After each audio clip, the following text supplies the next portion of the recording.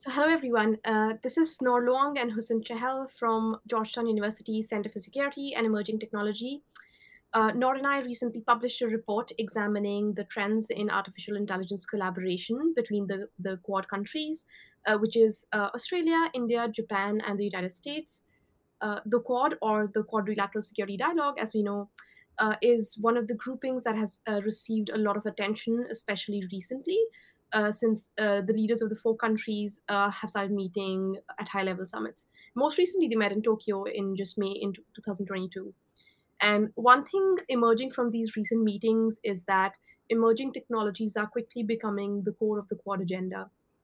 We see that the four countries formed the Quad Critical and Emerging Technology Working Group just last year, and since then uh, they have launched a slew of efforts regarding emerging technologies. And this, for example, involves launching a semiconductor supply chain initiative. They have established fellowships for leading STEM graduate students between the four countries. They have also, at the same time, launched several. They launched Quad principles on technology design, development, governance, and use, and several other things on standards and also like on 5G. So, having said that, since emerging technologies are becoming such an important conversation in the Quad, we took a deeper dive through our report on where the Quad stands on AI and the trends in collaboration.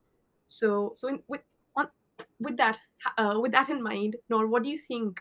How are the trends looking on AI collaboration from your research point of view? Yeah, absolutely. Thank you, Hassan, for a really great overview here. Obviously, there's a lot of shared interest among all the Quad countries in developing emerging technologies like AI, just so that this technology could align with democratic values. And from our report, it's super interesting to see trends emerging from two indicators that we looked at. One is AI research, and another is AI investment among all the Quad countries as well as their ties to China. And one of the things that we notice is that the three Indo-Pacific countries, Australia, India, and Japan, they collaborate really extensively with the United States, right? But at the same time, these three Indo-Pacific countries collaborate much less with one another. And you noted in the report really interesting point on the AI research. Would you like to talk a little bit about that? Sure, Noor. So what we saw was that that all the four countries. Firstly, I'll state in the research segment, uh, it was interesting to see that all four are among the top 10 AI research producers in the world, and they have published a huge corpus of research papers. Collectively, they've published more AI papers than all of the European Union and ASEAN countries combined, actually. So, which I thought was very interesting. And they're key players in this space.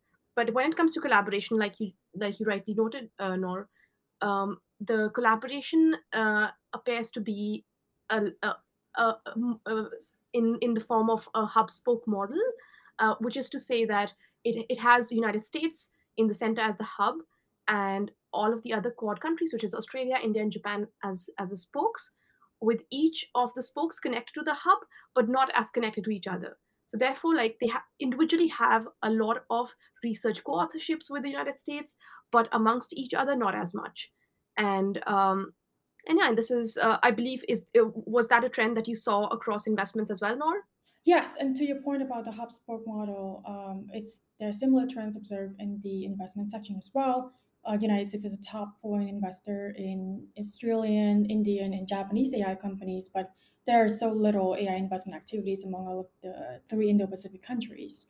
Um, but again, like we looked at their relationships to China and saw similar things that Australia, India, and Japan collaborate really extensively with China and much less with one another. And I believe that's also a trend that we see in the AI research section. Yep. But at the same time, I think gaps that we've seen so far actually allow for tremendous opportunities for all of these members of the Quad to, pursue other opportunities to foster collaboration among all members. So, Wusam, could you just walk us through a little bit, potential pathways for collaboration? Yeah, sure, Noor. So there's a lot that the Quad can do, clearly, in order to boost research collaborations and investment ties. Um, to begin with, they can capitalize on the areas of individual research excellence that they have, and they can take challenges that are common to all. One example in this regard is leveraging AI for disaster prediction in the Indo-Pacific, considering that all four Quad countries are increasingly vulnerable to natural disasters such as hurricanes, earthquakes, and tsunamis. And another area that fits well for a collaborative research is on privacy preserving machine learning techniques, or PPML techniques, which are basically techniques that allow multiple parties to work together